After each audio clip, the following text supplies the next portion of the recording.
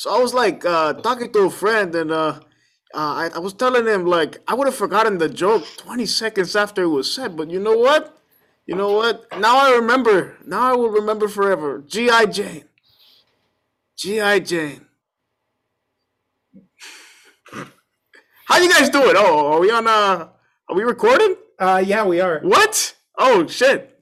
Oh damn! Just for that, I'm gonna make you watch G.I. Jane, and you're gonna give a in-depth 10-minute review of G.I. Jane on the next podcast. No. Okay, but if you do that, you can't mention she who must not be named. Yeah. You gotta keep her name out your mouth, dude. Yeah. Jada? Wow! Cue the music. This man actually slapped himself. He's committed. No one can even see the video of this. This is all audio. And Ruben just slapped himself for that bit. I want that to be recorded. I hope you hear this segment after the theme music. This man just slapped himself for a gag. Now we're cueing the music. Ow! He did it again!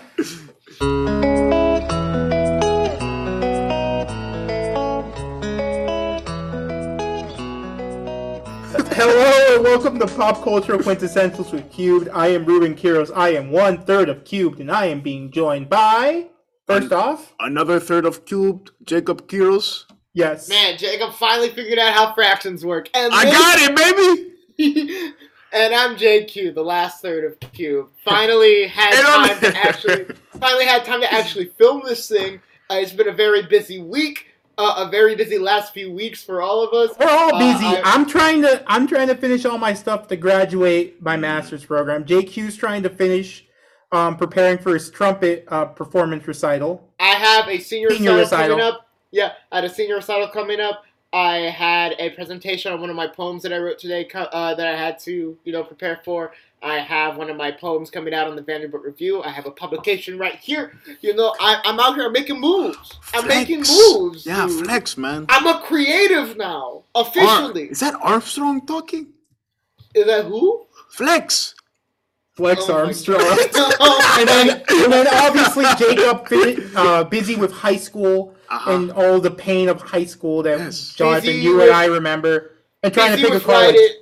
Busy making all these dumbass jokes. Huh? Freaking writing them over here. I am not writing. This is straight off the dome, all right, man?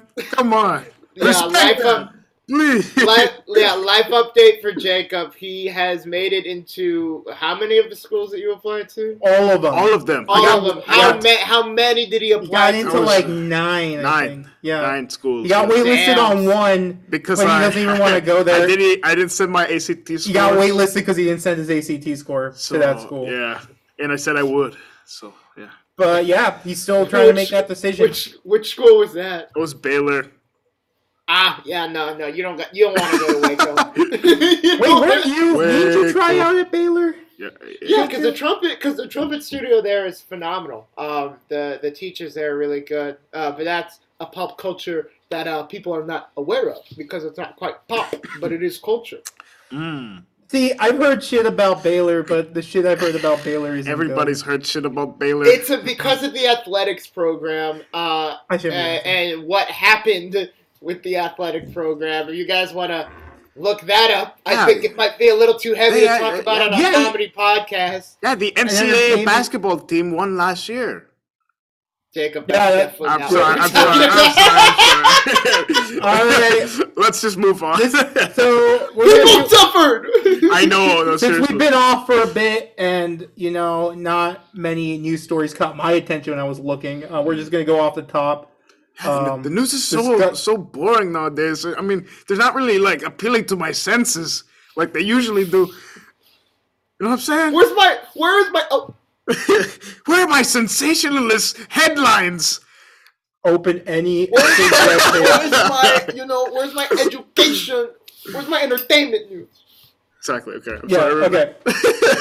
So instead of doing news off the top, we're gonna just talk about literally what we've been watching, what has gone on in general, but like no big news stories, I guess, that we're going to talk about leading off the show. So first off, we're going to do a first for the podcast. What? Yeah. So last week, Hadestown. Yes. Oh, he left. So yeah, we Hadestown, the touring company, was coming through Omaha, Exactly. and we decided to go watch it. And guess who's not in Omaha? JQ. Guess who is silent in rage right now? Because You're not so silent am anymore. the musical. No, Not so silent anymore. Hey, shut the hell up. Maybe I should be speaking hey, for you. Shut. I am the musical one around here, alright? I listened to Hadestown back in like 2021, 2 years after it released. Granted, alright? Granted. But you know what? These bastards didn't even know about the damn musical until I told them about it a week ago. And then they got A week ago. No. Here's what happened. So Jacob was going through Chicago, and the touring company for Hadestown was in Chicago when Jacob was there. Exactly. I was curious because it was the only musical in town, that big musical in town. So I asked Jonathan, "Hey, Jonathan, what's this Hadestown thing?" And then he told me kind of what it was, and I looked up the album, liked a couple of the songs, and then I noticed, it's coming to Omaha. So I bought some tickets, and we went to watch it last Saturday afternoon. And it's not coming into Nashville until November of this year. You know what? You're gonna live there this year, so you're gonna be fine. Yeah, you're gonna be able to watch it. Yeah. God willing. I'm upset. 50,000 on my name. Okay, I can't sing that. That's copyrighted. Yeah. And that is a controversial figure. All right. Wait, who's that? Because of his liking of something. Of children. Wait, Yeah, who the hell? perhaps. Wait, who the hell are you? We're talking about Drake. Drake Aubrey and his questionable. We're talking about Aubrey. Millie Bobby Brown scandal thingy. It's not just Millie. No, it we're was not just Millie. Okay. Let's just cut this out. I'm cutting it off. Okay, so Hadestown is that's a musical about the story of. So it's a modernization of the Greek myth of Orpheus and Eurydice. Yep. Which has already been told in many an opera over the last few years. So it's been told everywhere. No, but I mean, it's a modern retelling of the story in New Orleans style, musical. Yeah. Style. So I'm saying though that there is a historical musical tradition of this story being told via either theater, opera, that kind of thing, because it's a story that's so closely tied to the idea of music. Orpheus is the son of a muse, right? Exactly. So it's something that's been covered again and again, and this is the most modern iteration of that story in the most modern. Well, I guess not technically the most modern form of music, but it is a modern take on it. So yeah. So the musical is, as we were referencing, it's like a New Orleans style. What's really unique about the music here, you don't have a pit orchestra for this thing. No, you have a trombone, some strings, a piano on stage, and then in the backstage you have a drum set. Yeah. And that's it. That's all. I don't even think it's a full drum set because this man came out after the show with the snare drum hanging off his shoulders and a hi-hat hanging off the rim of the snare drum. So this man was that's the only pit orchestra you need for that type of music. That's literally all you need. That's what you need. It's what you need to make that type of music. You need a combo. You need a combo size ensemble, and you're ready to go. Yeah. So let's just I love this thing. Yeah. This thing was incredible. Mm-hmm. From the beginning. They interact with the crowd so often. Yes, they did. They break the fourth wall. They break it a ton, and I really like it because of the element of the show, which is it's them telling this story that's been told before, basically. The god Hermes, for whatever reason, is telling this story, whether it's by punishment by the gods for something else that he's forced to tell this story again and again. Not in the show itself. I don't know if that's the Greek myth itself. But it seems like he's just continuously telling this story from what you get from the musical.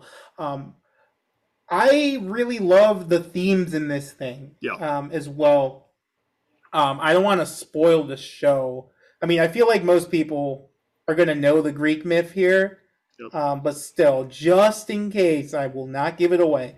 But basically, I love you millennials haven't read Percy Jackson, don't know about Greek tragedies. I mean Greek stories, tragedies. I actually did not know the ending of the story. You've never heard this before? That's because you're an uncultured swine. That's because he's effing 17. Yeah, come on. I knew about it when I was 13. Man, you were a nerd. No my shit. Everyone's exposed to things at different times in their lives. Yeah, exactly. Okay. Like reality. Oh, Dolphin trying to drop those. And sometimes sooner than others. You know what I'm saying? Like reality drops on you, and you can't really like do anything but accept. So yeah, they just like in this musical. Getting back to my point. So what I love about this musical is they take this classic myth, which is basically a tragic love story, and they place it in the context of modern America's problems, basically. It's a commentary on capitalism through Hades. Hades in this, basically, is building a megapolis with freaking neon lights, tall-ass walls, working his workers basically to death, literally. They're literally already dead. Yeah, they're already dead. They sold their souls. See, that's what I didn't get. What? Here. He literally, Ruben, there's a whole song about, like, Eurydice signing a contract. Remember that? Like, behind closed doors. It's like, when it comes to the concept of Hades, you end up there when you're dead. But I think there's also... no, I know that in the original Greek mythology it's that, but I was trying to figure out if in the version they're telling here, if it's still, like... clearly death. I know they reference death, but I'm like trying. I would assume so. They reference it. No one dies in this version of reality. Not a single person can die. No, it's a death. It's fair. It's death in the sense. It's still death of the person. You know, it's still death of their identity, death of their memories. No, but as I was saying, commentary on capitalism, commentary. What else? Idealism and versus realism. Mm-hmm. You have the idealistic Orpheus trying to set the world around him right, trying to play against these forces that are above him. He's trying to teach London to love. Yes, thank you, Jonathan. And then you have the realism of everyone else confronting him. You have Eurydice trying to survive and get food for them. You have Hades and Persephone just trying to go about their own god lives, and you have Hermes there just to tell the story. I do think you misunderstood Hermes. Kind of like when at the end he says, "Why do we talk about it again and again?" He wasn't just talking about within the confines of the show. It's like I said, this is a story that again and again gets adapted for the stage, again and again gets new music written for it. I think it was like a wider berth. Yes, it was like, why again with this story? Why is this musical new stuff? Why is it new things on an old frame? Why are we still talking about this hundreds and thousands of years But later? my counterpoint to that is the themes they're discussing here with this version of the story that they're referencing in that last song, they're not really in that original story. I feel like it's not really a battle of, well, I guess idealism versus realism still in that original story. It is. But yeah, you know what? Yeah, you're right. I mean, I think it's like you underestimate how little things have really changed over the span of hundreds of years. I mean, we've taken steps forward. I'm not saying that we're still in the same place, but history tends to repeat itself when it comes to some things, and things that were relevant hundreds of years ago can become relevant all of a sudden again because of old problems that the Earth has faced or humanity has faced rearing their ugly heads again. And for me, it's just like. I find it so poignant that it's like, why do we keep telling this story even though, and I don't want to, I mean, it's kind of a spoiler, but I mean, it's a Greek tragedy. There is, and there's no happy ending here. They say it from the start. It's a tragedy. They say it from the start.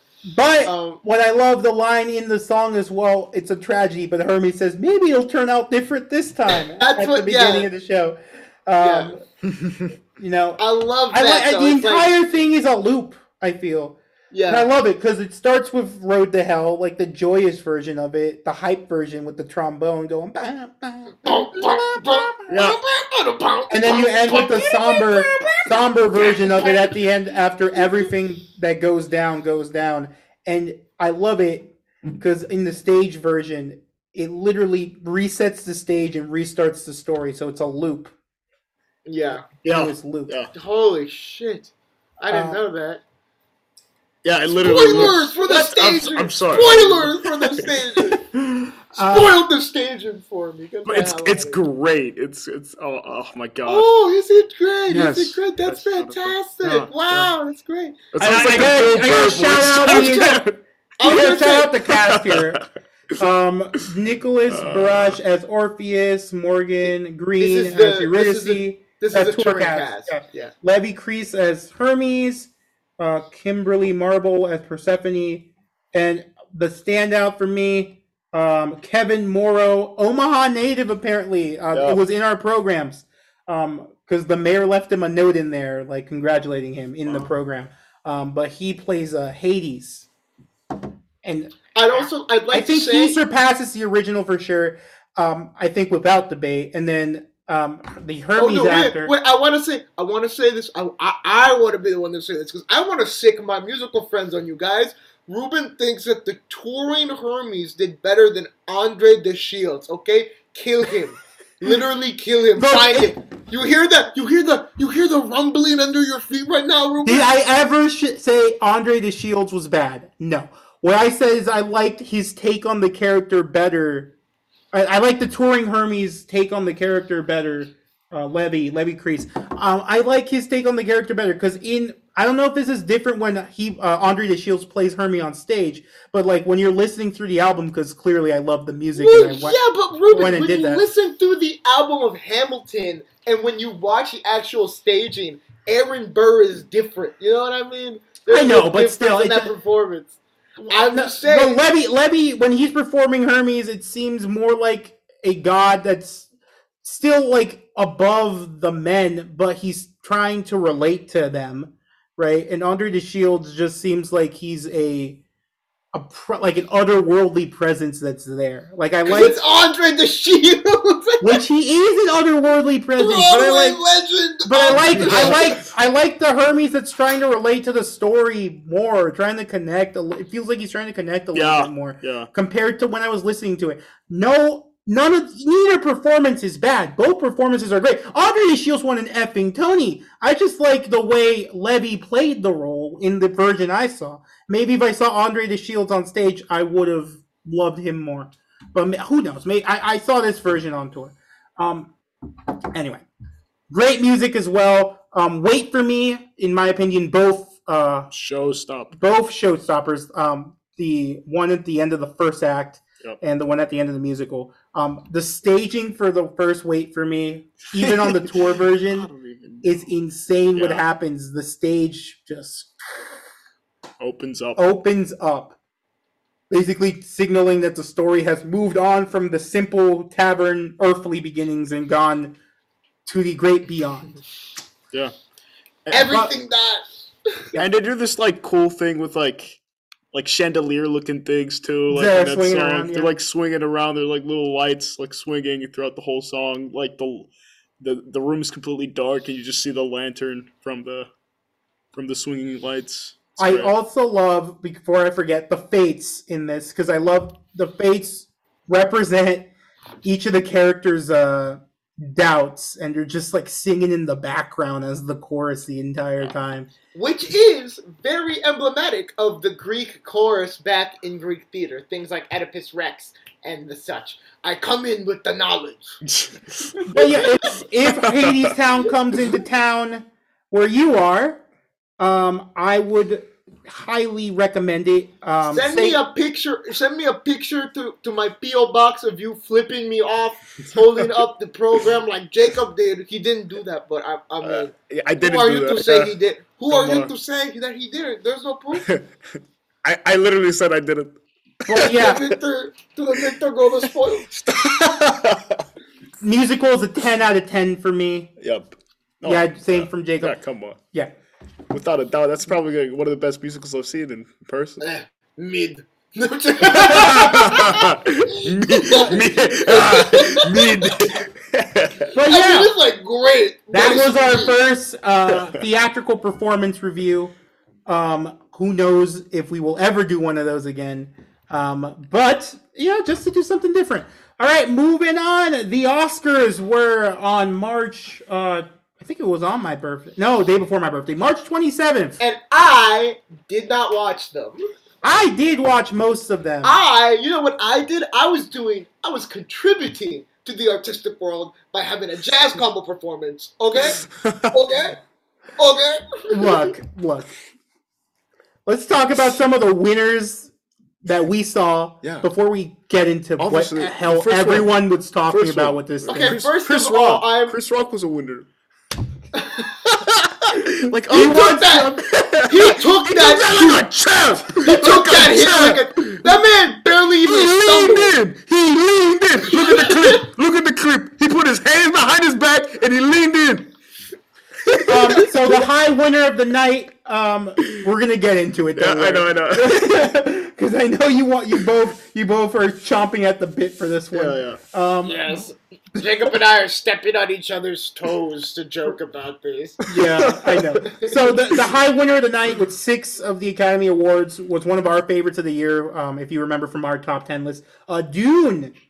Dune won a ton of awards. That's good. I am so upset that Denny didn't get nominated for director. How does it win a bunch of technical awards, but you don't nominate the director? I don't understand. Look, I'm just gonna make this really clear to the viewers, and I feel like we could go. We all hate the Academy. All right. Yes. I stand. Every single person on this podcast right now would, without question, take a baseball bat to the lead members of the Academy. I won't go that far. Yeah, I mean, I would put me in jail. Put me in jail. Frivolous Entertainment Awards. I'll do it on television. I'll do it on live TV. I will do it on live TV. God. Jonathan, Chris Rock isn't going to hold off the LAPD for you. All right? Jeez Louise. So sue your eyes. Hans Zimmer won. Okay, to go through these rules. Hans Zimmer won his second Oscar for score.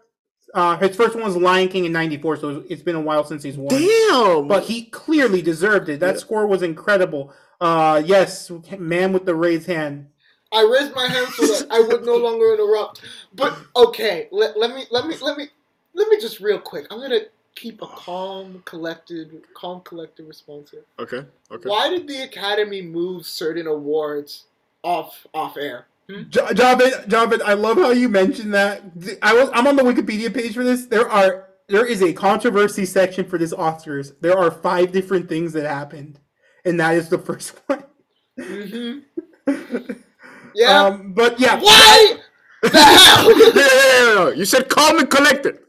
You said calm and collected. I'm collected. ABC requested that the Academy shorten up the show, so what the Academy decided to do was take a bunch of the technical awards and present them before the ceremony, record it, and then chop it up and air those speeches during the actual award ceremony. The bad and shitty part was that Oscars were being handed out as the big celebrities were walking the red carpet, and that was on TV. So that they were basically accepting Oscars in front of an empty room. Other thing I am effing pissed about as well, they don't give the Lifetime Achievement Award on TV apparently anymore. What? They don't. Sam Jackson won it this year. He won an Oscar. And Denzel Washington was giving it to him. No, the Lifetime Achievement Oscar, they don't hand it out on TV anymore for whatever reason. Why? Denzel Washington presented Sam Jackson with a Lifetime Achievement Oscar, and it wasn't on television. I mean, Sam Jackson won an Oscar, is what we're saying. And the only reason I knew about this is because I saw it later. I saw a clip of it online. That's it. And also why the hell are I am upset about how undermined the technical and the behind the scenes aspect of movie making is in modern day. Why are these stars the main call? Why do you keep putting these celebrities up in the front? They're just they're human beings trying to act like all high and mighty, like they know, but like without good directors, without great cinematographers, without great stunt people who still haven't gotten a category in there, without great sound design, sound editing, special effects, they are nothing. They are nothing. We basically went through almost everything. So Dune also won visual effects, just to say. Editing, let's see. Greg Fraser, who we have been gushing about for Dune and the Batman, won an Oscar. So congratulations to him. Very deserved. One of the best cinematographers. Two-peat. Let's get a two-peat, baby. One of the best cinematographers working today. And then it also won. Dune also won sound and production design. The one I was really bummed about, Lin-Manuel Miranda, once again, is not an EGOT winner. Instead, we had Billie Eilish, which I knew was going to win. The Academy was going to give the Academy was going to give an Oscar to Billie Eilish if they could, 100%. Yeah. But she won for her "No Time to Die" song, which I'm going to be real. This one did not upset me as much as "Writing on the Wall." I'm sorry, Sam Smith. This one upset me more. No, this one upset me more. You like the song? The song isn't that bad. It's typical. Yeah, that's the thing. It sounds like every other James Bond song. It's just like no copyright. No copyright. everything after. Oh God, what's his name? The guy from, was it Linkin Park, who did the one for Casino Royale? After that, it's just all been the same song. I'm sorry. All right. It wasn't Linkin Park, was it? No, it was No, it was the guy. It's that singer who died. Yeah, isn't he? He was from Wait, was he? No, he wasn't. Was he? I thought he was. Guys, come on. Oh, here we go. Okay, continue. I'm gonna look this up. Okay. Vamp. Okay. Just to go through it as well. Jessica Chastain won for Eyes of Tammy Faye, which Jonathan and I watched. We didn't talk about it on here. Okay, but Kristen Stewart deserved it, and the fact that she didn't even get nominated for a SAG is criminal. She got nominated for the Oscar at least. I won't say Jessica deserved to win it. This is almost like a makeup Oscar, but I feel like Jessica Chastain had done her dues, and she deserved an Academy Award on her shelf at this point. And she did a good job in the movie. It was a good performance. The scene they showed during the Oscar telecast was the best scene in the movie. It's the scene where she's talking to the AIDS patient. Yeah. But she and Andrew are the reason that movie is even watchable. It is also just a very uncomfortable movie because if you have any form of religious trauma, do not watch this. I do not encourage. Yeah, that's the Jonathan disclaimer. Jonathan, did you find out who Soundgarden? Soundgarden, the guy from Christopher Cornell. Chris Cornell. Thank you. Okay. Okay. Coda was the big one, Best Picture. We'll probably watch it and review it on a future podcast episode because I'm really curious at this point. So it won Best Picture. Troy Custer, I am bad with name. Kutzer. It's the first deaf actor to ever win an Academy Award. He won supporting actor for Coda. Kenneth Branagh, they finally gave him a makeup Oscar, I think. Based on what I read online, because a lot of people don't think the script was that good. He won for Belfast. Yeah, I hear it's okay. Coda won adapted screenplay. Here's another one. Jacob, you saw this one. West Side Story, my top movie of the year, won one Oscar. But Ariana DeBose won for her portrayal of Anita. Third time, and two separate actors have won an award for playing the same exact character. We have Joker with Heath and Joaquin Phoenix.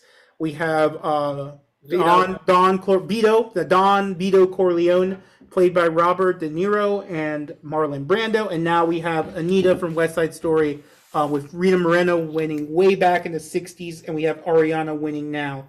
And that role is just, you have to go through an emotional gambit for that role. Yeah. Like, if you nail that role, it's awards. Ariana has been on the climb, by the way, since 2016 with Hamilton. She was a background singer or a background dancer, a member of the company, and people discovered, oh my God, she can't just dance, she can sing. Oh my God, she can't just sing, she can act. And she's been kind of like on a climb through Broadway and through different kind of projects since then. And this is kind of a culmination of her basically starting from starting from like a background character to someone who is winning Oscars now and winning awards, which is just phenomenal. It's fantastic. Yeah. Like, congrats to her. Honestly. Yeah, no, yeah.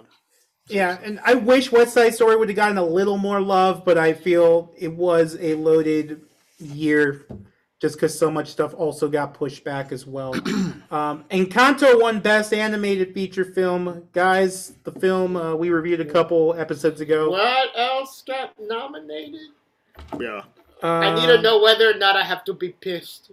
Flea, which I haven't watched. I hear that's our friend James says that's really good. Yeah. Luca, I've watched the other three. Luca, Mitchells and the Machines, which is what I would have given it to personally because I love that movie. And then Raya and the Last Dragon. I would have given it to Mitchells versus the Machines. You're telling me they nominated Raya, but not Evangelion 3.0? Huh? They were not going to nominate That movie is phenomenal, all right? Okay, and I'm not just saying that because I like anime. By the way, since we're talking about the animated film category, that was another one of the big controversies that happened. Yeah. The animated film community got pissed. Why? Because during the award ceremony, they were joking around I think the joke was that how these animated films are films to entertain kids and bore adults, basically, or something like that. So basically, not taking the animation medium seriously. The animation medium. Phil Lord and Chris Miller wrote a op-ed for Variety, basically lambasting the entire thing. But that's deserved. Yeah, the animated medium is probably one of, if not the superior medium for storytelling, in my opinion. I don't think you can get better than that. I don't think you can get the range of emotion that you can get with live human acting than you can get with over-exaggerated and like style. At least that's my opinion. I love the animation medium. I hate saying there's limitations. The Eastern.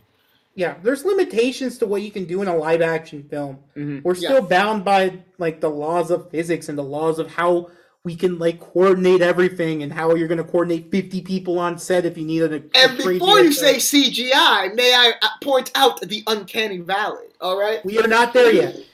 We might be there within our lifetimes, but we're not there yet. I hope not. Animation basically allows you to stretch out the entire capability of your human mind, basically. Yeah. Yep. You want to see one of the masters of work at animation? Satoshi Kon, famous Japanese animating director, made such masterpieces as Perfect Blue, Millennium Actress, Paprika. He pushes that medium to the fullest. He has transitions between scenes that you would not be able to do in a live action movie. He has like integration of camera movement and character interaction. It's all taken to a degree that would be impossible if not in that medium. There are very amazing things that you can do in the animated medium, and there's so much. And because like a lot of those are, some of them are made for kids, sure, like Encanto, but like you're gonna act like Encanto then grapple with like the gravity of familial trauma and generational trauma, and you're gonna tell me it didn't deal with adult themes? Like you can make why did Will Smith get up and slap someone over that joke? That was more offensive to me. No, but some of the deepest films I've ever seen are animated. Miyazaki's Princess Mononoke and all the complexities in that film. I have a poster of it in my wall. Yes, you do. How it's the 90s, and the commentary on climate is hauntingly relatable today still, and I wish it wasn't. But it's an entire allegory on climate change. And basically, how do we move forward from there? Or, like, what can happen if we don't change our ways, basically? We will have an episode on Princess Mononoke at some point. 100%. Once I watch it, because I still haven't watched it. You know what's so great about it? There are no villains in that movie. It's literally just all people trying to live their lives. And it's realistic. The way that it's very, very realistic. Also, I just noticed looking around my room, every poster I have up is from an animated movie or TV show. So, maybe I'm a bit biased when I'm biased. I'm moving to American animation. You got the Pixar guys and gals and all the stuff they've made. You have Sony The coming out of Incredibles. freaking nowhere. The Incredibles. Brad Bird's work in animation. Just Iron how Giant. he deconstructs character really well. Ratatouille. A Midlife Crisis as a superhero film, guys. He did that in 05. No, 04. 04. The genre was in its infancy. And he was doing that. They were still making Elektra when that movie came out. Yes, they were. It just came out like a year or two before that. Ben Affleck's Daredevil. Literal shit superhero movies were coming out during that time. And Phil Lord and Chris Miller said this in their op-ed. They said the animated film category was basically made as a response to when Beauty and the Beast got nominated for Best Picture because the Hollywood executives didn't want to take animation seriously. So they're like, here, we'll throw you a bone. Here's your own category. Now we can ensure that you'll never win the big award and our award ceremony isn't tarnished. That's basically what they did. It's shit.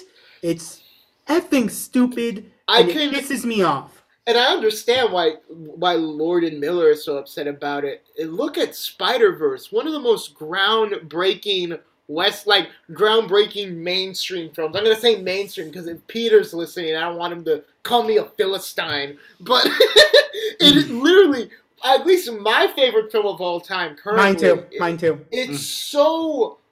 It takes the medium to its fullest. Again, they do things in that movie they can't do in live action. They make Miles move at a lower frame rate than Peter B or any of the other Spider people because at the beginning of the movie because he's still learning. He doesn't become more fluid until it starts moving forward. You play with not just like environment or like the impossible. You play with character movement. You play you create that world completely from the ground up. I don't think people appreciate that. You know what it is? You just like gave me this thought. What it is, what you're doing in animation is you're basically, as you're saying, building a world from the ground up, and with that ability, you're able to do whatever the hell you want. When you film a live action movie, you can't change how people are gonna move or like act after a certain degree, obviously, or how the outside environment's going to behave. You can't do that. You can manipulate all that stuff in a computer when you're building an animated world. If you don't want the wind to affect the characters' voices and stuff, you can do that. You can have like strong wind. Man, I'm dropping this point. That point was stupid. But I know what you mean though. Like for example, if you want somebody's hair to fall a certain way, you don't have to like. There we go. That's what I was trying to get at. That was what I was trying to get at. The wind thing was animate stupid. You can animate it yourself if you want someone to like. Yeah, Ruben was making a stupid point because he doesn't watch enough animated movies. No, I'm shut the hell up! Shut the hell up! No, but like I don't. You guys, literally, there. If you think about animation, there was nothing there, and then there was something. You had entire cities, entire like infrastructures constructed by set design, by like concept artists and set designers, and you had character designs, you have voice actors, you have audio added. None of that exists at first. There's no camera to capture that. There's no, okay, let me just move a couple of these things here and we can like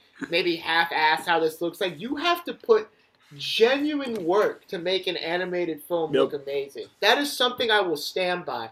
That is one of the most powerful mediums in existence. That's one of the most powerful creative mediums that, like, I wish I could animate. I wish I could. Sky's the limit. Seriously. It's why I want to look into voice acting a little bit if I can. It's because if I can be part of that process at all, I would love to. It's insane.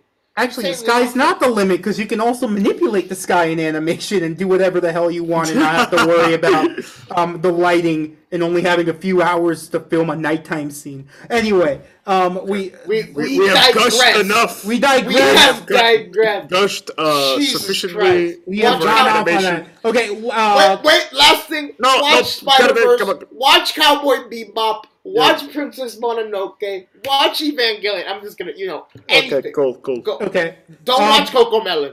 Yes. Do not, watch please. Coco Melon. That doesn't count. It's an exception. Yeah. Okay. This one I'm gonna mention because it was funny. Cruella won Best Costume Design. I hated that thing. Moving on. It's a great movie. That movie was shit. Let's see. They did not build realistic still suits for Dune for Cruella to win that. All right. All right, and then last thing I'll mention before we get into the big thing. Riz Ahmed won for his live-action short film. He's an Oscar winner now, The Long Goodbye. He was great in a movie that came out in 2020 called The Sound of Metal that he was nominated for, and I think he should have won for, where he plays a metal drummer who's losing his hearing. And just like Great what film. you go through, what he's going through, losing this sense, and losing that connection he used to have with the world, and how he regains a connection with the world in a different way than what he used to have. Basically, rediscovering how to interact with the world. I need to watch that movie because that's a real fear that exists with a lot of musicians in general. This is the most. I'm pointing at my ear, by the way. This is the most important sense that we have to create the things that we create in the industry that I'm trying to get into. I'm not a part of it yet, but it's like losing that is a scary thing. I'm a brass player. I play trumpet. Losing my hearing is a very real fear. It's a very real thing that can't happen if I don't take care of this. So it's like I gotta watch it. But yeah, I know. Seriously, I think like that movie, just like.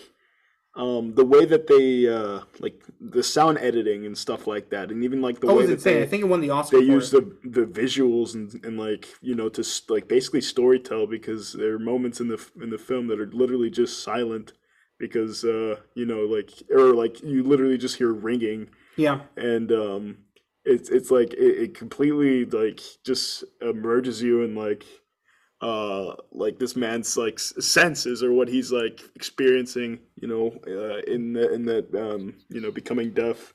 So it's just like great, All right, and let's get to the main event now of what happened at the Oscars.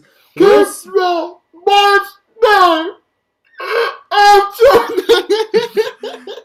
Smith won Best Actor for King Richard. It was expected going into the night, and it happened. So that's all we have to say about that. Moving on. So the expected thing of the evening did occur. Something else occurred in between when the ceremony started and when Will Smith got on that stage to accept his Best Actor award for King Richard. G.I. Jane. So when presenting the Best Documentary... Can't wait to see G.I. Jane. G.I. Jane. When presenting the Best Documentary Award, Questlove won, by the way. Congrats to Questlove. Hell yeah. Was it for Summer of Love? Yep, Summer of Soul. Summer of Soul. Another movie that is great. There's too much shit to watch. There's a lot. That one's on Hulu. I hear it's great. I haven't had a chance to watch it, so I can't comment too much on it. But Questlove's always been great in like everything I've seen him in. So. Yep. Wow, everything I've seen him in. Doesn't even remember The Roots. Doesn't know the band The Roots. Hasn't heard this man drumming his ass off. Get out of here. All right. Maybe there's a different way. On the Jimmy Fallon show. He's on the Jimmy Fallon show on the band The Roots, but The Roots have made great music outside of that, all right? Stop shaking your hands like that. And name the songs, please. I'm kidding. Name 3 Root songs. Name 3. Why are you guys pounding all I'm just God, all these digressions, if I start naming Roots... They're jokes. These are jokes. Let's move on. They're bits. Okay, so Chris Rock on stage... Put the phone down, turn the cheek. Chris Rock's on stage presenting the Best Documentary Feature Award. Ribs a bit at Will Smith for King Richard. Then right before he's about to transition, he looks over at Jada and says, G.I. Jane 2, can't wait to see it. I don't even... Why did she get angry at that? She rolled her eyes. She was annoyed at it. Will overreacted. And then, because another thing the Oscars did this year to speed up the ceremony, they put the stage and the recipients of the awards are really close together. Like, they were like 2 feet away from the stage. Was that something new? That was new because they wanted to speed up the length of the... They wanted to... They're never using it again. Yeah. That was new. They wanted to speed up the show by having the walks to receive the awards be shorter. Oh my god. It's stupid. So then Will Smith climbs up on stage, knocks the shit out of Chris Rock, and goes back, yells at Chris Rock for a bit, and then that's it. He's not asked to leave the show. He gets on stage and is like crocodile the entire. He is asked to leave the show. Apparently he is. But I don't know how much I buy that. But they're like, oh, I guess she doesn't want to leave. No, apparently, pick his ass up. So apparently the other thing, LAPD asked Chris Rock, "You want to arrest him?" No. And then the Oscars said, "Oh, Chris Rock wanted to keep Will at the ceremony." And then I think Chris Rock's agent or brother said, "No, no one ever asked. Hey, Chris, should Will stay here?" He only asked Chris apparently if they wanted Will arrested by the LAPD. Because apparently LAPD was on hand right after it happened. Because a crime occurred on television, technically. Yeah. Technically. I mean, a very light crime, to be sure. Light? That's assault, bro. It is a crime. He got slapped! It's like... assault! I'm not saying it's not assault, but like... I don't know, man. It's not a pepper, Jonathan. It's assault. Anyway, I would just like to say. Go ahead.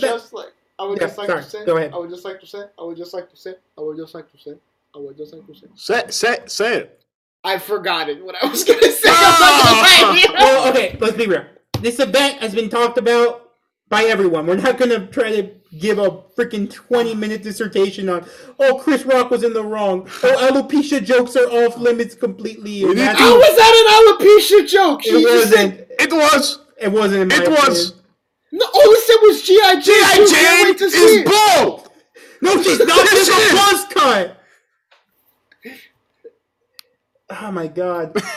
Anyway, she was wearing green. She was wearing green. She like aftermath. Will Smith has resigned from the Academy. The Academy is still going to hold a disciplinary hearing in a couple weeks. We will obviously talk about what they decide in the end there as well. The big part of it I want to talk about, I guess, is some of the hypocrisy, I guess, that I've noticed in this situation. And I get it. Will Smith should be punished for this, and he will be. I think there's a likelihood, I think they'll take away some years of eligibility, so he'll probably give some like banger performances and not be able to be nominated. And that'll be his consequence. But he's basically getting blacklisted from Hollywood because of this. Netflix has dropped a project that Will Smith was involved in. That's so stupid. Bad Boys 4 was paused because that was going to be in production. That movie was a hit back at the start of 2020 before everything closed down. So they were going to make a fourth one of those. I don't agree with that personally. No, I don't think Will Smith should be effing blacklisted or his career should die because of You know what I think Will Smith should do is get out of that goddamn relationship. Yes. For Christ's sake. I mean, that's a separate conversation. Where were those hands when he was getting cucked? Where were those hands? Jonathan. No. Answer the question. Will Smith. It's not August yet. Jesus Christ.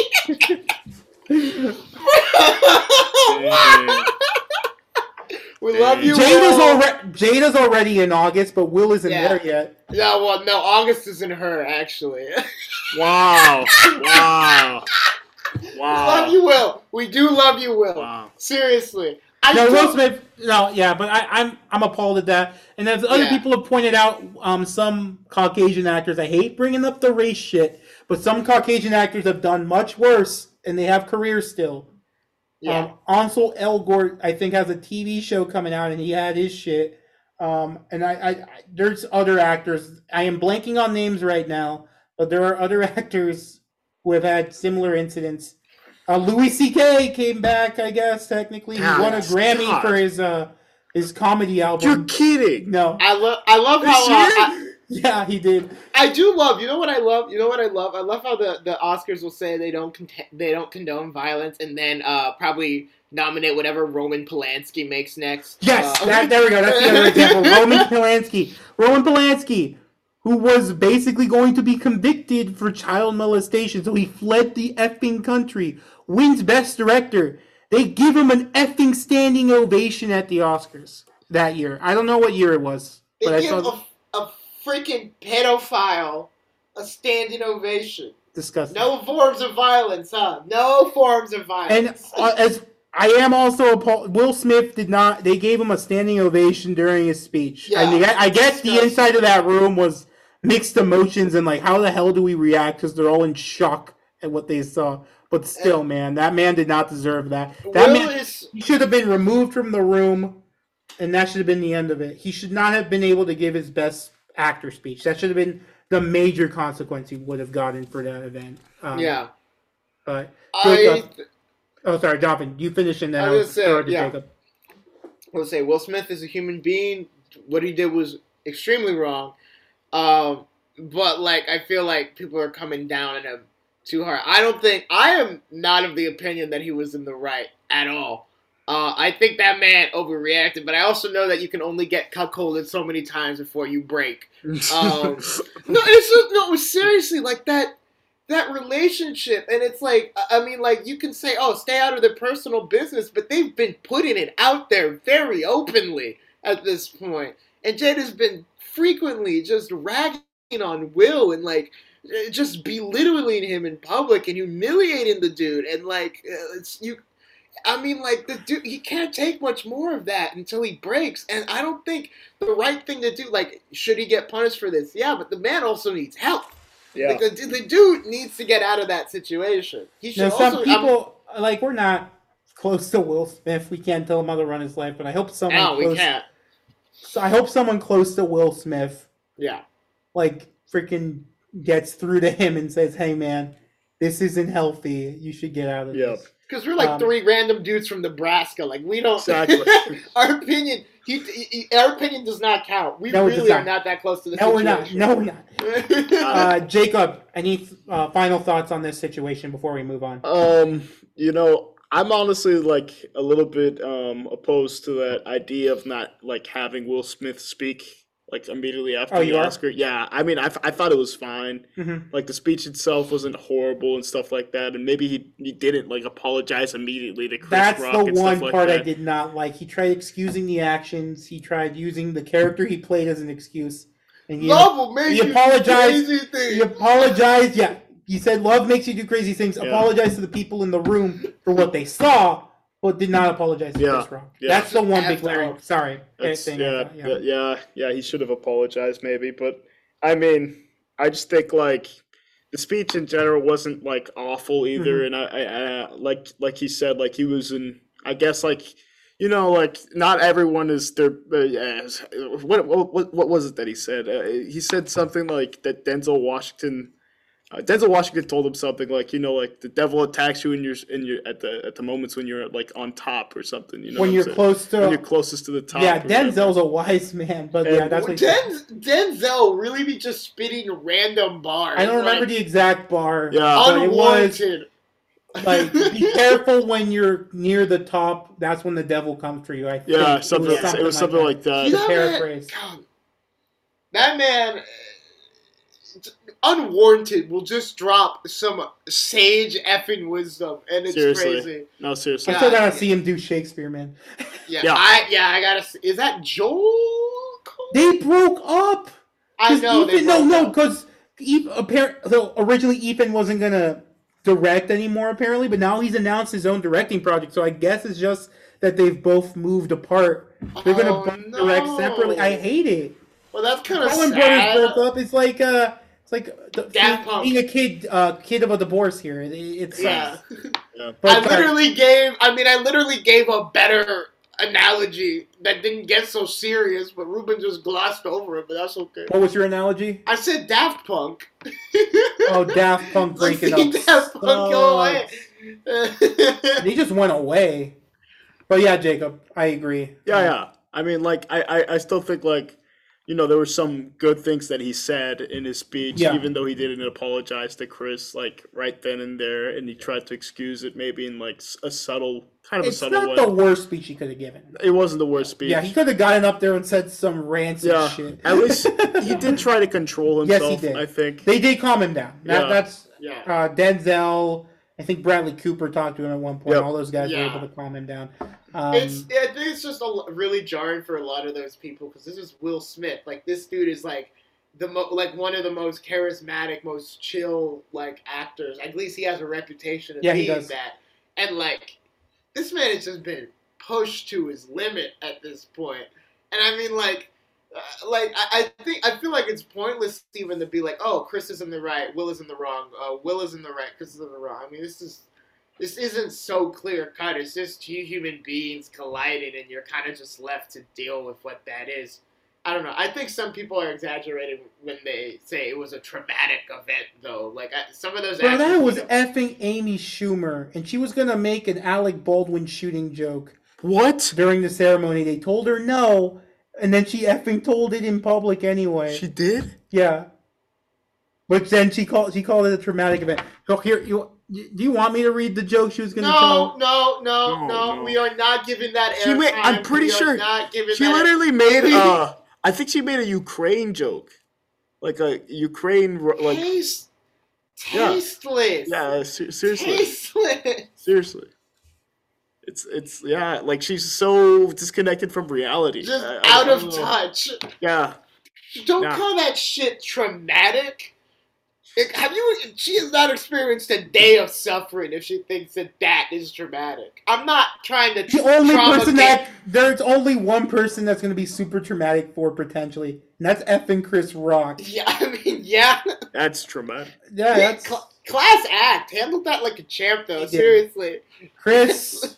You are a real G. And he's Will. getting paid for it because the stand-up tickets went up. And they're sold out or something like that. He has come out the best out of this entire thing. Seriously. Yeah, his stand-up shows are selling out. Some people think it was staged. Some people... I hate the people who think they're like, oh, these are actors, they can fake it. It's like, dude, they're human beings. Like, Jesus Christ, dude, that man just had an emotional break. Are you just gonna be like, oh, stage?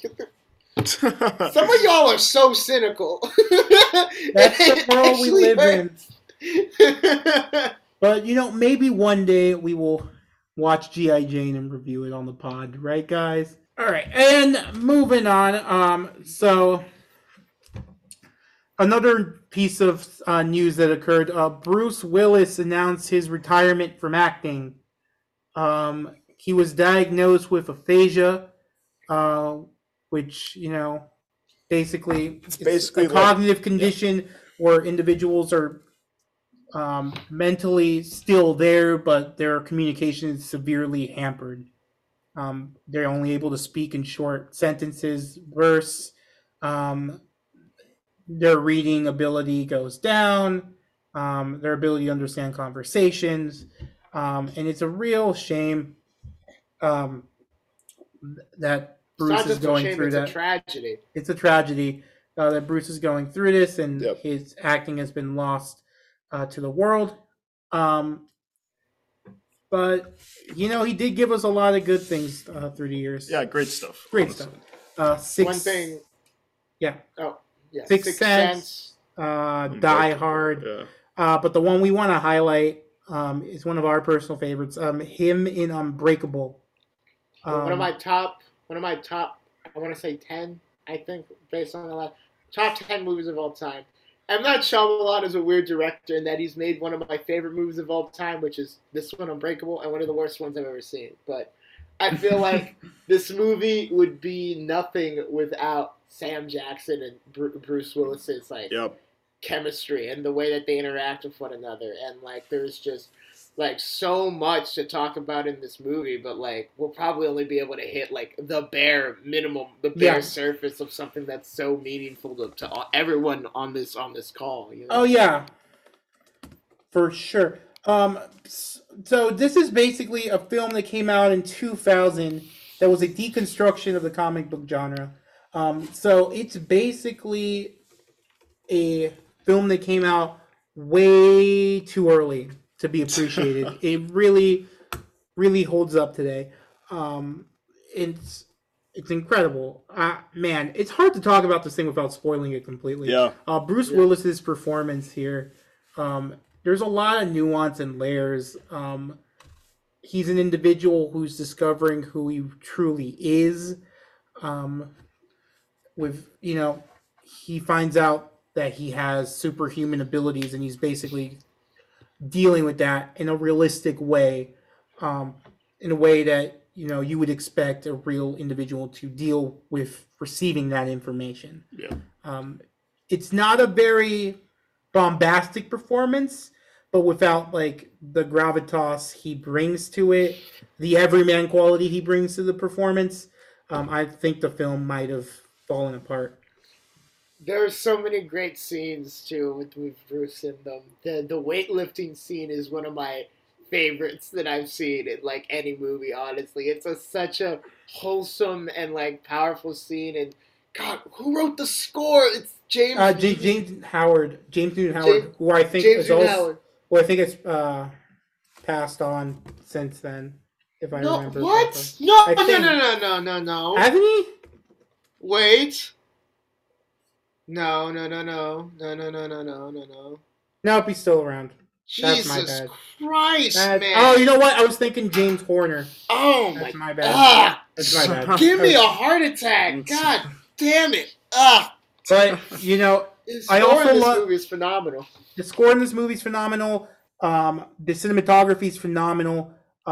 Basically, what they do in this film is they use color filters to represent each of the two primary characters. Sam Jackson's Mr. Glass. Mr. Glass, Elijah, and then you got Bruce Willis, David Dunn, and he gets like green as his main color.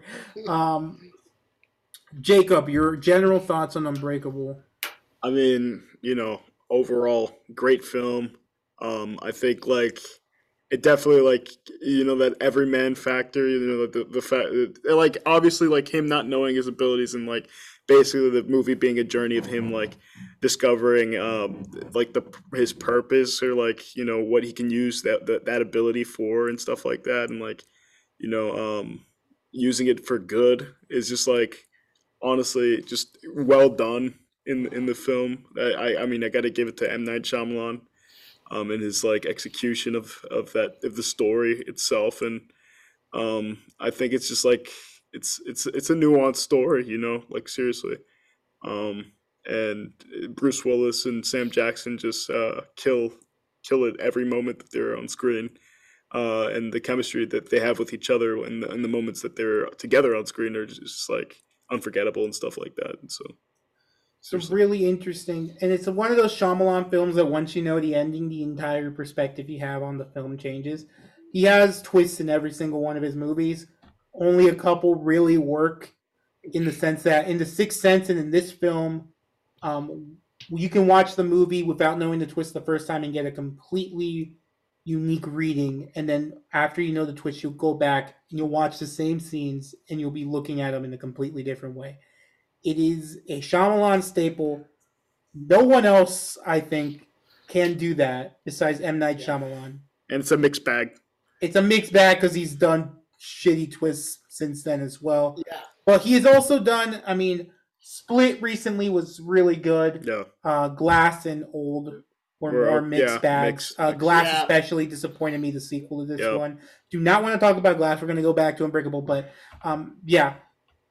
in general, one of the best superhero movies ever made, in my opinion. If you have not watched Unbreakable, highly recommended. Put the hour, 40 minutes aside.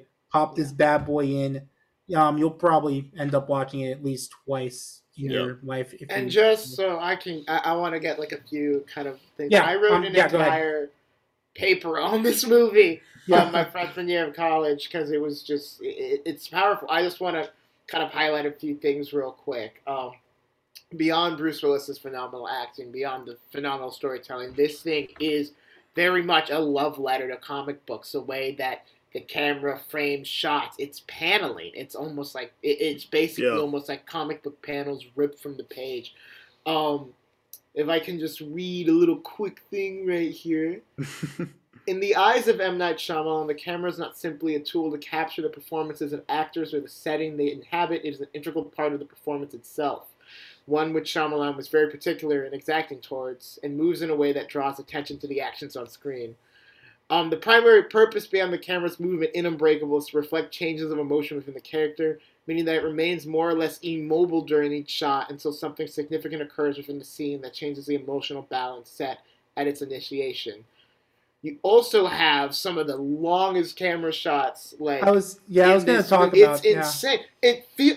This is like what I mean. Like it feels like a comic book, but like because like when you have those shots, it's like repaneling. It's like a zoom in. It's a zoom out. It's a focus on very precise storytelling. Yeah, it's like, and ignoring the fact that audiences have a low attention span to deliver poignant points of view and poignant moments within a film. Like I could gush about this for hours. No, it's a movie where it's a lot of talking, but as you said, the kinetic camera movement like keeps you engaged throughout the entire thing. Like yeah. And like you said, like those shots, some shots will start wide, like an establishing shot in a comic book, but then slowly zoom in on the character to get the close up as well. And like just some of the scenes when David Dunn's finally does his first heroic act towards the end of the film, and he climbs out of a pool. That shot of him climbing out, and then the shot of his legs down, and with that music, I mean, just goosebumps. There is such an awesome thing happening with the music, where you have kind of two major motifs throughout. Where you have the broken motif, which is written in like a natural minor mode. And then you also have the triumphant or heroic motif. The broken one is usually related to Philip Glass. No, not Philip Glass. I'm sorry. Philip Glass is the name of a minimalist composer. To Sam Jackson's character. Elijah. Yeah, Elijah. And the other one is applied to David. And you have these two kind of like going back and forth, and then they come together in that pool scene. They come together because it's like the broken and the triumphant have met together, and within the brokenness, heroism has like rised up. It's so good. It's so good. Seriously, watch this movie. Yeah, watch it. 10 out of 10 for me in my top 25 films ever. Highly recommended. Yeah. I think 10 out of 10 for JQ and John Jacob as well. Yeah. Great movie. Watch it. Great movie. Phenomenal movie. So we're gonna wrap up here pretty quick, but before we do wrap up, I was prepared to talk more about Sonic today because I was really interested in seeing Sonic 2. Unfortunately, the film was not as good as the first one, and there's not much to talk about. It's really a mess, honestly. I think the plot is kind of like, trite in a few ways, because like it's a plot just like they add, it's a story that we've seen several times in movies and stuff like that, where like the heroes are trying to find a certain things, and like they get little like riddles and stuff, and like they don't really get the riddles though. Well, I mean, yeah, this one, right? Well, they got the riddles, yeah. Kind of. I mean, they kind of have like the tools to solve everything in their hands at the start of it. If you really think about it, they have to get the compass thing. Remember, like they're going to places. But guys. Anyway, how was Idris Elba as Knuckles? Idris Elba as Knuckles was the standout. Yeah, seriously. Yeah. Best character. Idris Elba. The thing was with that Knuckles is that it was just so ridiculous. The character itself, that it was just funny. I mean, like, I don't know if like this is. Can I spoil a little bit of like his the lore at least? Yeah, a little bit. Yeah. Keep Jacob. The lore has been out for 20. Well, I don't know years. if this is different or if like you're just not a Sonic fan like me. So on Sonic's home planet. Yeah. So like on his home planet, like. I don't know what the name of the owl is. Longclaw. Anyway, like the owl that raised in the Sonic. first movie, we see Longclaw die, right? We don't know how she dies exactly or who comes to kill her, but like in this movie, we find. Who? It wasn't Knuckles. Who? No. Who killed the owl? Who?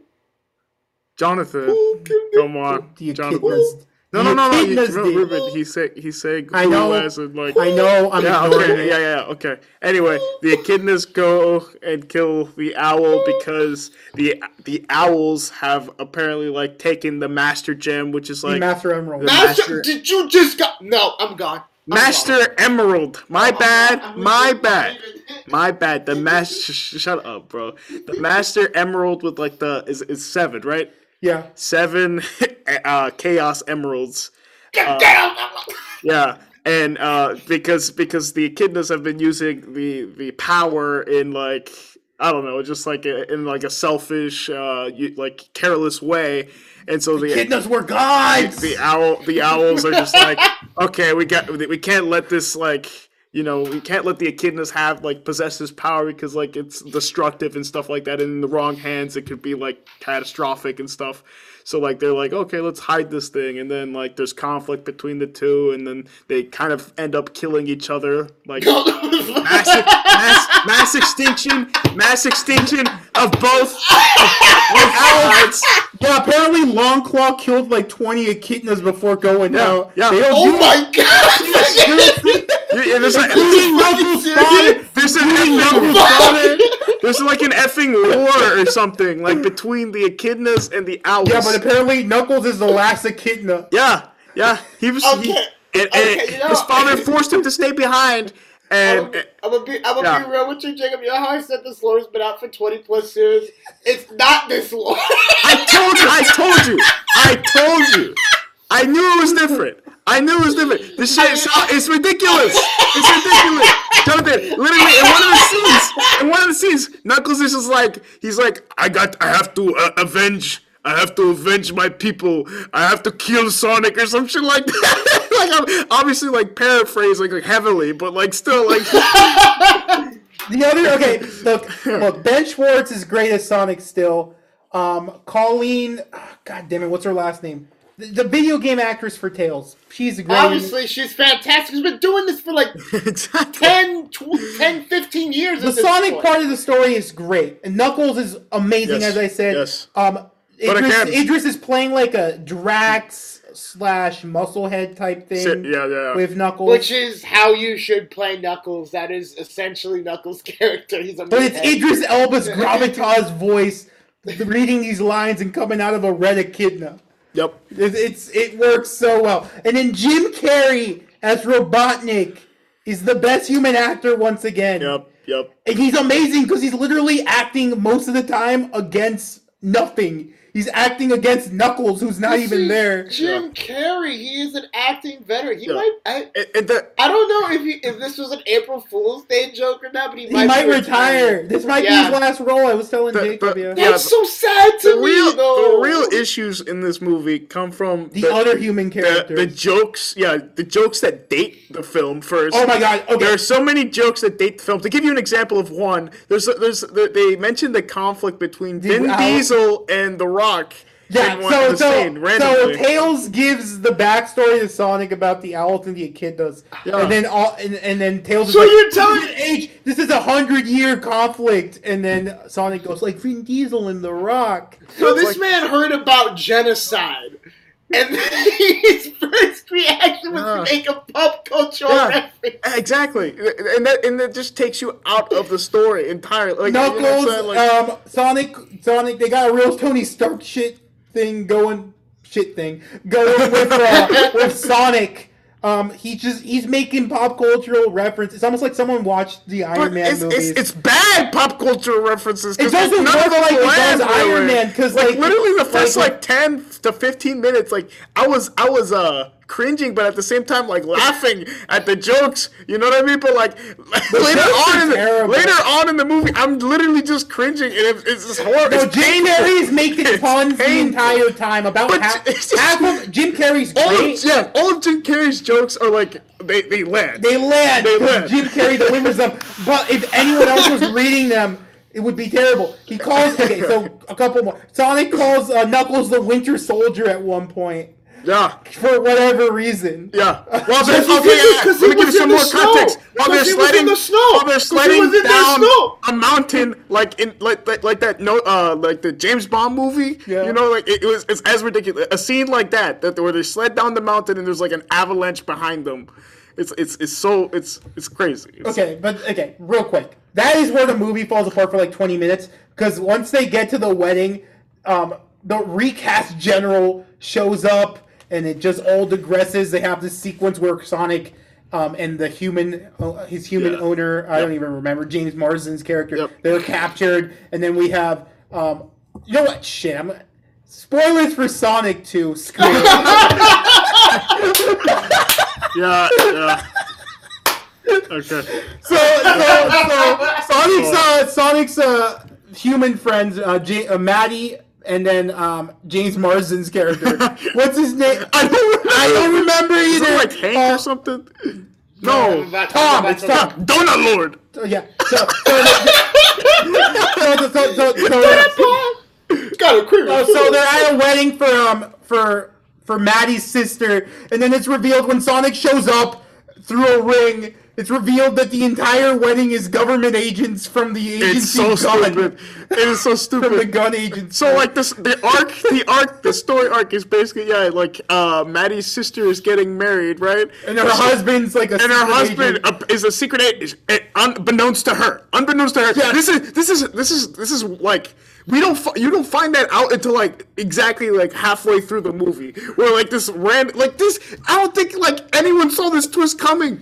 No way, and it was Jacob, that's the mark of a good twist. Good twist. Shut up, M. Night.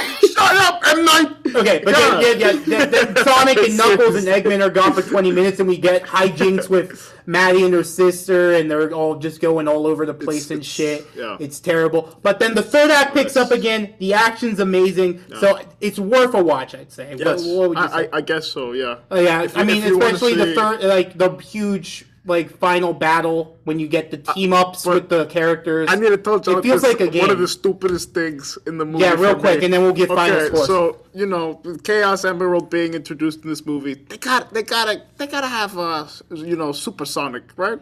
Did they have him? Yes, they had Supersonic, but they also had Super Robotnik.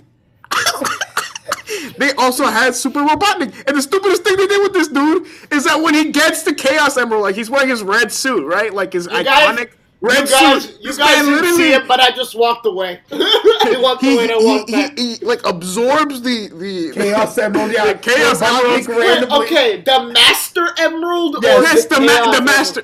Chaos Emeralds are with. Okay, in this lore, the Chaos Emeralds make up the Master Emerald. Yeah. I don't know if that's the Sonic lore. It's not. It's not. Okay. Okay.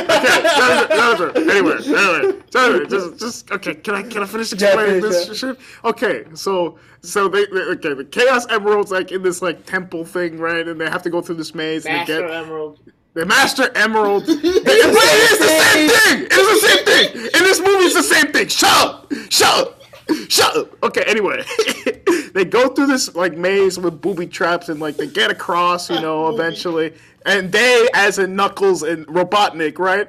And so while Sonic and Knuckles are fighting in this like setting and stuff like that, while they're distracted, Robotnik decides to walk up and like grab the Chaos Emerald and steal the power for himself because he's a deceiving little bitch.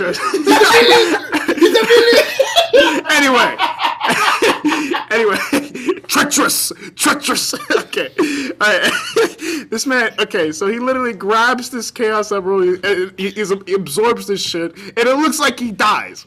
I'm not lying. I literally thought he might have died because the whole freaking place collapsed, and like the next shot is like Sonic and Knuckles like trying to escape the rubble. That's like literally that's what it is. And then and then after like later we find Robotnik like he disappears, but then he reappears like in this God. like super like become God. in his Wait, in the layer. Okay, so imagine this. So they're in like Hawaii, right? And they're on an island, and this is where this is all happening. Like with this like this pyramid looking thing with the Chaos Emerald, and then like literally Robotnik gets transported to Green Hills. Green Hills from like this Hawaiian island. No, he thing. transports himself there. No, he does not transport himself there. You cannot tell me that he controlled that. Yeah, because he How did he controls control how that shit? he appears and disappears. Because the Chaos Emeralds, sorry, Okay. the Master Emerald's powers aren't explained. But as you were, They aren't explained. Yes, okay. well, you're gonna talk about his costume real quick, right? Yes. That's all I was gonna talk. yeah, I was gonna real get quick. to. I was gonna get to that. This is okay? what I wanted to do when I was 21 years old. I wanted to be still talking about Sonic lore, something that I shaked off when I turned 15. Luckily, so I didn't end up like freaking Chris Chan. All right, look at us. Yo, come on. Low blow. Jacob, come on. What do you mean low blow? That's an easy Hey, one. that dude has mental illness. I think seriously. I seriously believe Mental that. illness does not excuse you from hurting people. Okay. Anyway, let me just continue what I was saying. Okay, Please finish, 'cause I got one more point He to make. reappears in Green Hills, right, in like his super secret lair in this place called Mean Bean, where his.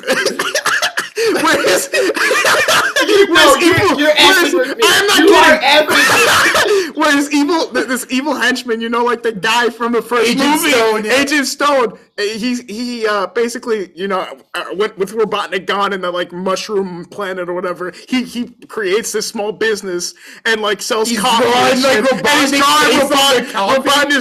Robotnik's face on the coffee, like in the foam or whatever. It's anyway. gay. But they won't say it. Okay, yeah. Anyway. Say that he's gay. I don't know why. 2022. He's clearly gay. 22. He just loves him. He just You loves can't him. say it. He Oh yeah, they were friends. Those are friends. That's a good friendship. BFFAE. Okay, Jacob, real quick. Jacob, come on. Okay. what you gonna say? Yes. So Robotnik appears in that lair, in the secret lair back in Green Hills in Mean Bean, right? And as he appears, this man has like little green sparks flying all across his costume and shit. He looks like the Flash. He looks like the Flash or something. and I need to look this up. and No, I'm looking it up. magically, his suit, this red and black suit, has become black and green to match the colors of the emerald. Yep. Somehow he gets a costume. He changes it. His costume gets upgraded because he absorbs the master emerald or whatever. It's so stupid. Oh my god. And then he creates a robot. And then he creates a huge ass robot out of tanks and police cars. That's it. That's cool though. That's the. It's not. But again, this isn't the Nobody most. creates that. I can't remember what the name of it was, but there's a name for that giant robot. Yeah, but he gets The God. Death. No, not the Death. He gets God powers, Jonathan. He takes literally apart does. tanks and trains and cars and turns it into a giant robot just through electricity. Yeah, it's insane. The emerald isn't And explained. he controls the whole robot through the electricity until he doesn't, because of the Chaos Emerald has to be taken away from him to have Supersonic show up in the movie. So eventually, the robot is like running by itself, and then Supersonic, shows up and kills that thing. Like he destroys one-shots that the thing. One shots the thing. It's like He's Captain Marvel in Marvel Infinity War. Endgame. yeah. Endgame. Oh, It's Captain Marvel God. in Endgame. Is this? Yeah, Is this it? Yes, that's exactly Oh it. my god! What is this? Jonathan, looks like- Jacob wants he- to see it. He looks like Yeah. Discount Hella. It's ridiculous. He looks like Discount Hella. It's He effing does. ridiculous. No, but that's not the most horrifying he They looks should in have the given movie. him. They should have gave him this one. Oh my god. The audience can't see that, but it's Eggman inside of a Sonic costume. Yeah. It is as horrifying as it sounds. inside of Sonic. No. No. No, but they had Jim Carrey floss in this thing. Oh yeah. At the beginning of the movie. At the beginning Yeah, of the he's movie. flossing. Yeah. Like, he's having fun. You can tell. Like I said, Best part of this the movie was dated from the release. This From thing the- was dated when the script was written. guys, I'm not gonna lie to you. When you said they had in the beginning, Jim Carrey was flossing, I legitimately thought you meant that he was cleaning his teeth. Oh no. Does this mean I'm old? Does this mean officially mean I'm old? Perhaps, man. Perhaps, or maybe you're blessed because you don't have that horrible image, freaking stuck in your mind. Shut up! Yeah. Stop! Last thing I'll say, because I was really annoyed by this. They pulled the Transformers 5 retcon shit with this. Longclaw sent Sonic to Earth Yes. because the Master Emerald was on Earth, and she wanted him to guard it. Yup. Earth is Cybertron, and Earth is the freaking resting place of the Master Emerald, apparently. Why is never explained. Why they hid the... Did they have that? Jacob, please tell me they had the Knuckles song in this. No, they didn't. Here I come, the one and the best of them. Maybe they had it in the credits, but we left early. No. They set up the third movie. We spoiled the entire thing. Oh yeah, the third movie. Guess the post-credit scene. Guess the post-credit. The Death Egg? No, Jonathan. No. But no. But when Eggman's falling to his supposed demise, his last line. Guess his last line. Guess the last thing. I'll be back in the sequel. The potential last line of Jim Carrey's career. It's horrible. I'll be back in the sequel. No. One more guess. That's the way you gotta crack a few eggs. So Jim, as Eggman's falling, he goes, "Later, haters." Yeah. Yep. I really hope that. I hope that's the last line of his career. I really hope that is. That'd be fun. I hope that's it for him. I hope that's how it ends. No, I don't. I hope he gets something better, bro. Like, I want to see him do something Oh, come on. good. This isn't a bad way to go out. This is a horrible way to go out. You kidding me? On this movie? There's no way. It's a mess. It's a mess, bro. It's entertaining. He was good in it. It is entertaining. He was good. I had fun. He was good. But the other humans were horrible. They make the movie worse. They spoil it. They spoil the movie. Yeah, they do. Jacob, you gotta answer me this one question. Yeah, does Knuckles better not chuckle once in this movie? Did he chuckle? Did he chuckle once? No, Jonathan. No. Knuckles asks for grapes? Yeah, he asked for the grapes as a dessert. For a dessert. Okay. Will the dessert have grapes? I'm not gonna lie to you guys. That's actually a deep lore thing that Knuckles likes. You're kidding! It is. I've heard of that, yeah. You're kidding! Oh yeah, they also have like a model, like a dummy that looks exactly like the freaking Sonic drawing at the beginning of the movie. Yeah, it's the context. I'll give you some context. He's like saving this town like Batman. You know, he's like No. like Sonic Flash is or run something. off to Seattle to fight crime. I don't know why. This is the first scene you see Sonic. He's trying to do a Batman. You see Sonic, saving. It's like the beginning of Amazing Spider-Man 2. Just imagine that. It literally is that, but with Sonic. And oh my god! They did. Even like the bomb things, right? Yeah, they like did. The capsules, right? Yeah, instead of like nuclear capsules, it's literally a bunch of tubes of. They stole it. Oh my Jesus. god! Okay, yeah. Okay. Look at that. It literally is the opening to Amazing Spider-Man 2. But I mean, they had one creative thing I will give them. You know, like Sonic uses a screwdriver to disassemble a car and stop it. You know, that was kind of cool. Okay, that's kind of funny. That was it's funny. It's funny. Like. And they got away with the they use so many words to like almost like make curse words innocuous. Oh, that was funny. You know, like shiitake. They use like shiitake and shit. Time to like get that. off the shiitake planet. Was Eggman said on the mushroom planet. Exactly. That was pretty clever. I like that. Like, there's they do like a lot of like borderline shit in this movie. I feel like, but like at least toward the beginning, and that's why I like the beginning. The beginning was like the best part of the movie for me. The human stuff The tore it human apart. But then stuff. it came back together in the end. Yeah. So overall, I'd go 6.5 out of 10 for me for this thing. I'm gonna go 6. You're gonna go lower? 6 Okay, out of 10. real quick, because I realized you never did guess. Well, guess the post-credit scene. What did they set up for the third movie?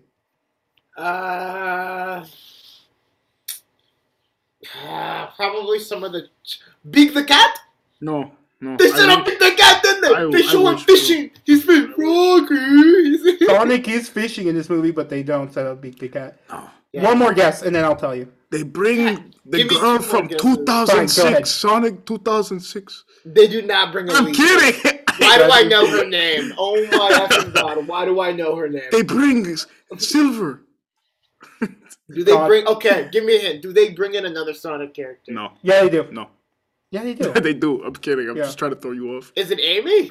Nope. It is. That's not. It is correct. correct. Correct. No, Last I'm kidding. guess. I'm kidding. I'm sorry. Shadow. Yep. Project Shadow, Oh, baby. effing god! And you see Shadow in a capsule, baby. I don't know how the hell they're gonna explain that they were developing a hedgehog That's on Earth stupid. 50 years ago. Before Before Sonic. they got on Earth. Before Sonic. They're gonna retcon the shit out of That is this stupid. thing. The plot's about to get stupider. Oh. Alright. And, and something else came out. I'm not gonna talk about it. I'm never gonna watch it in theaters. No, I will not watch Morbius. We The don't. You know what? The You know true what? Daywalker. You know what, Ruben? We don't even have to talk about it, really. Because I mean, I have to leave. I think it's best to just, not even give it the attention it wants. Fun fact. Don't- Fun fact. Not even. Let's not even talk about the shitty post-credit scenes that they made without Marvel's permission that brought the Vulture into the universe of Sony. Can I say a fun fact? Fun What were fact. you gonna say, Joe? Fun fact. Jared Leto actually drank blood to prepare for the role. I wouldn't be surprised. No, but you know what Jared Leto did do? Jared Leto acted like a cripple on set and then would take 1 hour bathroom breaks. That man is mentally ill. He is crippled. As someone who has a chronic mental illness, I think Jared Leto has got issues. Yeah. Man. Dude, that's someone who can't act. Who actually has to won an be Oscar, though. experiencing shit to be able to actually act the shit out. You know what I mean? Like, if you have to change the way you live, you're not a good actor. I am sorry. Ooh, Call bars? out method Bars? acting. Method acting. Not. It's unnecessary. It's unnecessary. Why do you have to act like the character off set? Yeah. Can't you just... It has to be Like skill. I get it. Like for an accent, you know what I'm saying? Like if you're practicing an accent, Yeah, sure. like you can do that offset. But like if you're literally like acting like a cripple, offset. Sending Can we- condoms can to we- your Suicide Squad cast members as Joker. Can we say cripple? I don't know. Yes? No? Maybe I don't know. I it's don't know, derogatory. Jonathan. If they cancel us for cripple, they cancel us for cripple. Differently able. Okay, Sorry. I'll throw Yeah, that yeah, one yeah. out there Yeah, just whatever. so Yeah. they can't cancel us. I'm covering our asses. All right. Okay, Ruben, I'm covering I'll our say asses. something out loud so that you could cover it up when I do say that word. Redacted. Okay. All right. Okay. Now every time that you say redacted before that, you have to replace it with that. Yeah. Yeah. Ruben Guys. is grimacing. You guys Ruben is grimacing. Ruben guys- is grimacing. you guys suck. Ruben sucks at editing. It's revealed. No. I don't suck at editing. Hey, I'd like to see you edit, Jonathan. You Yeah, go Jonathan, edit some you shit. know Want me to send the raw audio file your way? Yeah. Take the challenge. I dare you. It's 90 minutes. It's a 90-minute podcast. You're gonna be able to edit it. I don't have that time. Exactly, you I don't. don't Thank have you. that time. All right, guys. Thank you for tuning into But this. you get that episode. money, you can pay someone to edit. Thank you for tuning in, guys. Whoever. Yeah, I stole your thunder. How you feel? Oh my God. I opened the show. I closed the show. I feel like that's only fair, right? Yeah. Who knows when we'll record again? We'll probably be on the other side of a lot of things in our own personal lives. Jacob will probably have a college decided by then. Jonathan will be through his senior recital. And me, I don't know. I'll be somewhere, hopefully, closer to finishing for this degree. In the And next my year. girlfriend will have picked a grad school. Good luck, Rachel. Shout Love out, you. Rachel. Yeah, good luck. Can't wait to hear where that is. So, yes, we will talk about Moon Knight on a future episode, for sure. If anyone was curious about that. Yeah. We will. Yeah, we ended up talking 30 minutes about a movie I have not seen. Jonathan, don't lie. You appreciated sitting through that Sonic yeah. the Hedgehog conversation. Yes, I did. That was a fun conversation. We It's like honestly. it's like watching a train crash. Unbreakable, full circle. Damn. And on that note, we out. See you guys in however long it. I won't it promise will be. 2 weeks, but we will be back. Peace out. Peace. Peace.